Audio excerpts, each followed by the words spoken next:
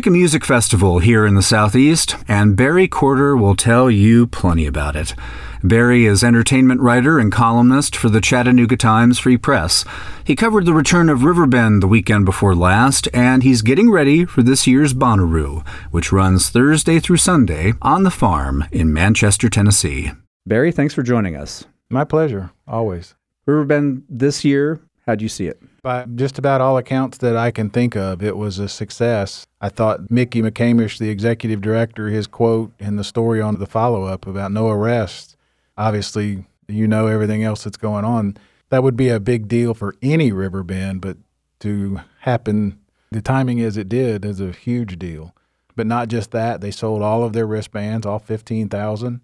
The things that stood out to me, not only did they sell all those, but the crowds came early each day and stayed late. So you had the same audience basically bouncing from stage to stage, which was the design. They cut it from 5 stages to 3, with the 2 main ones being Coke and Budweiser, and they played off of each other. When one show ended, the other would start. So the audience would turn around and mosey down the road. And they did in past years, and I really hesitate to compare because they're completely different. But the layout was just different. It wasn't set up that way. You would have people who would see a show and then wander off and hang out or whatever, but they didn't bounce around. So the barge, long gone. Thank you. Not a fan. Never was a fan of the barge.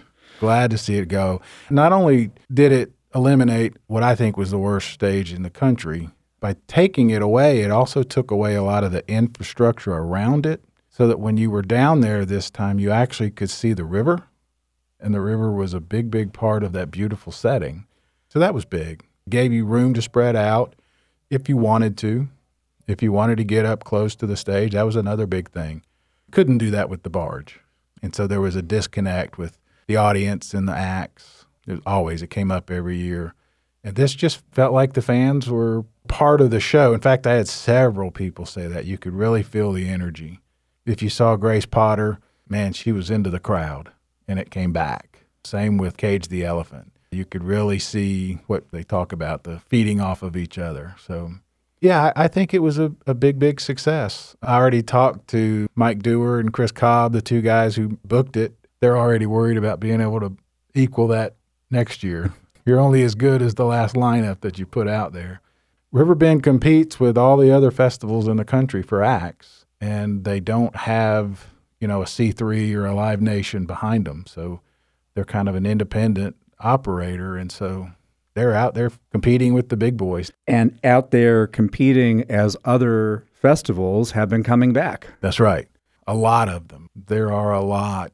What Riverbend did was sort of retool itself into what I would call a boutique festival. I know a lot of people wanted to call it Moon River Light. Did it feel that way? Not to me. It's a completely different lineup in some ways, but in other ways it felt more similar than Riverbend and Moon River did, if that makes sense.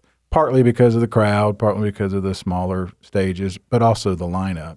I had several people notice, I call it lanes. It felt like, going back to the fact that the audience got there early and would stay for all the acts, that's on purpose if you can do it. You don't get the same acts, but you don't get acts that are so dissimilar that if you're a fan of Nico Moon, you're not going to go running because the next act is Grace Potter. You know what I mean? They're similar enough that you may not be a fan of one or the other initially, but they're not going to be so dissimilar that it would run you off. They all are meant to flow together. Correct. It's designed that way. They pushed it a little bit, I think. Hard to compare Brothers Osborne maybe or Tanya Tucker to Cage the Elephant, but it was close enough. And they were entertaining enough for sure. I understand Tanya Tucker had an amazing time. She was so happy to be there and was pouring shots of tequila for the front row, and that's fun. They did it right. I would call it an experiment with Leslie Jordan, our actor, comedian, author. And Grand Marshal. And first time, Grand Marshal. I know people have questioned whether, I can't remember another Grand Marshal. There might have been one, certainly not for every day, I don't think, and certainly no one like Leslie. He had a ball. I talked to him a little bit, and he really appreciated it. And There's some debate, depending on who you ask, whether it was dumb luck or coincidence that the people on the lineup were familiar to him because they had performed at the Grand Ole Opry with him or on the part of his album. And so that was part of the reason why he was excited to be here, is he literally knew, like Warren Treaty and Tanya. And so they did a little impromptu gospel thing on Sunday. Those are the kinds of things, I use the phrase fan experience, and those are the kinds of things that are what I mean. Not necessarily that you saw a good show or a favorite show, but that when you got there, people were nice. And people have always been nice at Riverbend. The staff does a great job, the volunteers. But those are the things you remember. Did I have to stand in line very long? Like one of my family members, for example, had a 1-year-old who was having a hunger meltdown.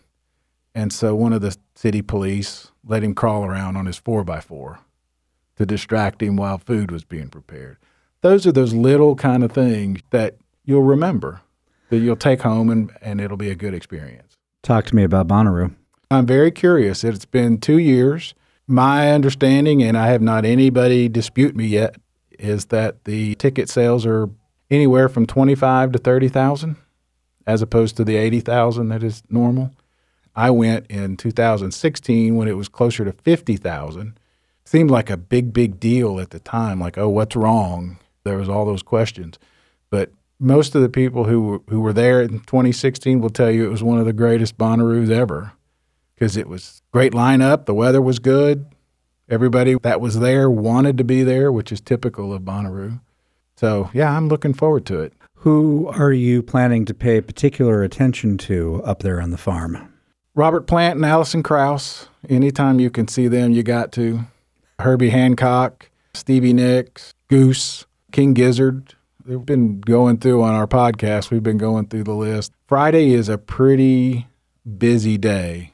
That's always one of the issues, is the conflicts. Friday's the busiest day as far as that goes for me. There's a whole lot of other people. They've put a big emphasis on EDM, which I like well enough, but it's kind of like some other genres where it's good for about 3 or 4 songs, and then I'm ready to move on. But I'm planning on seeing as much of that as I can, just because they put so much emphasis on it. I kind of want to see what the big deal's about.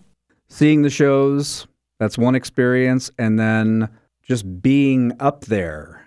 Yeah. That's a whole nother experience entirely. They have created a culture there that I would say, of the people that are going, the ones that are repeat, it's the culture. It's just what you were talking about. It's the community. They're going with the same people they've been going with, plus maybe people that are sick and tired of hearing them talk about it 365 days of the year. So now they want to experience it themselves. That's definitely a huge part of it. You and I have talked about this before. It's a camping experience. It's not like a Riverbend where you drop in, see the acts you want, and you go home. You're there with people, and it creates this camaraderie. We're all hot. We're all sweaty. We all stink, but we're here because we love this music.